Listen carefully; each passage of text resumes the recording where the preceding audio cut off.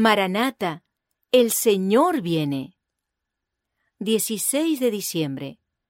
La iglesia triunfante.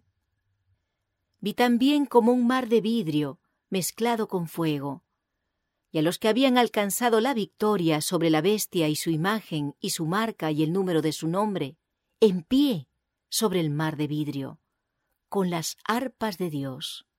Apocalipsis capítulo 15, verso 2. La iglesia es ahora militante.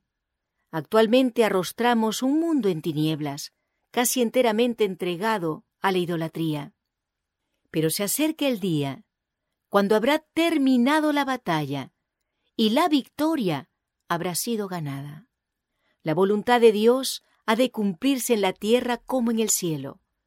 Las naciones de los salvados no conocerán otra ley que la del cielo. Todos constituirán una familia dichosa, unida, vestida con las prendas de alabanza y de acción de gracias, con el manto de la justicia de Cristo. Toda la naturaleza, en su incomparable belleza, ofrecerá a Dios tributo de alabanza y adoración. El mundo quedará bañado en la luz celestial. La luz de la luna será como la del sol, y la luz del sol 7 veces más intensa que ahora.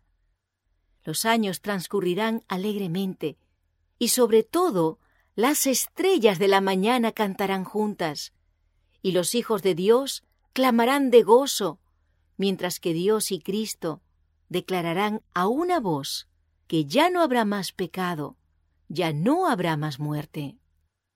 Deteneos en el umbral de la eternidad, y oíd la misericordiosa bienvenida dada a los que en esta vida cooperaron con Cristo y consideraron como un privilegio y un honor sufrir por su causa.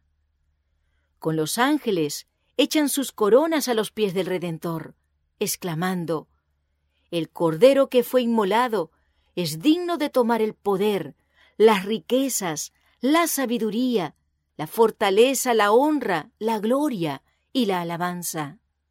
Al que está sentado en el trono y al Cordero, sea la alabanza, la honra, la gloria y el poder, por los siglos de los siglos. Apocalipsis capítulo 5, versos 12 y 13. Allí los redimidos saludan a quienes los encaminaron hacia el Salvador. Se unen en alabanzas a aquel que murió para que los humanos gozaran una vida tan duradera como la de Dios. Acabó el conflicto. Concluyeron las tribulaciones y las luchas.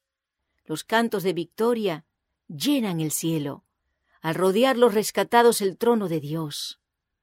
Todos entonan el alegre coro: digno, digno es el Cordero que fue inmolado y que nos rescató para Dios.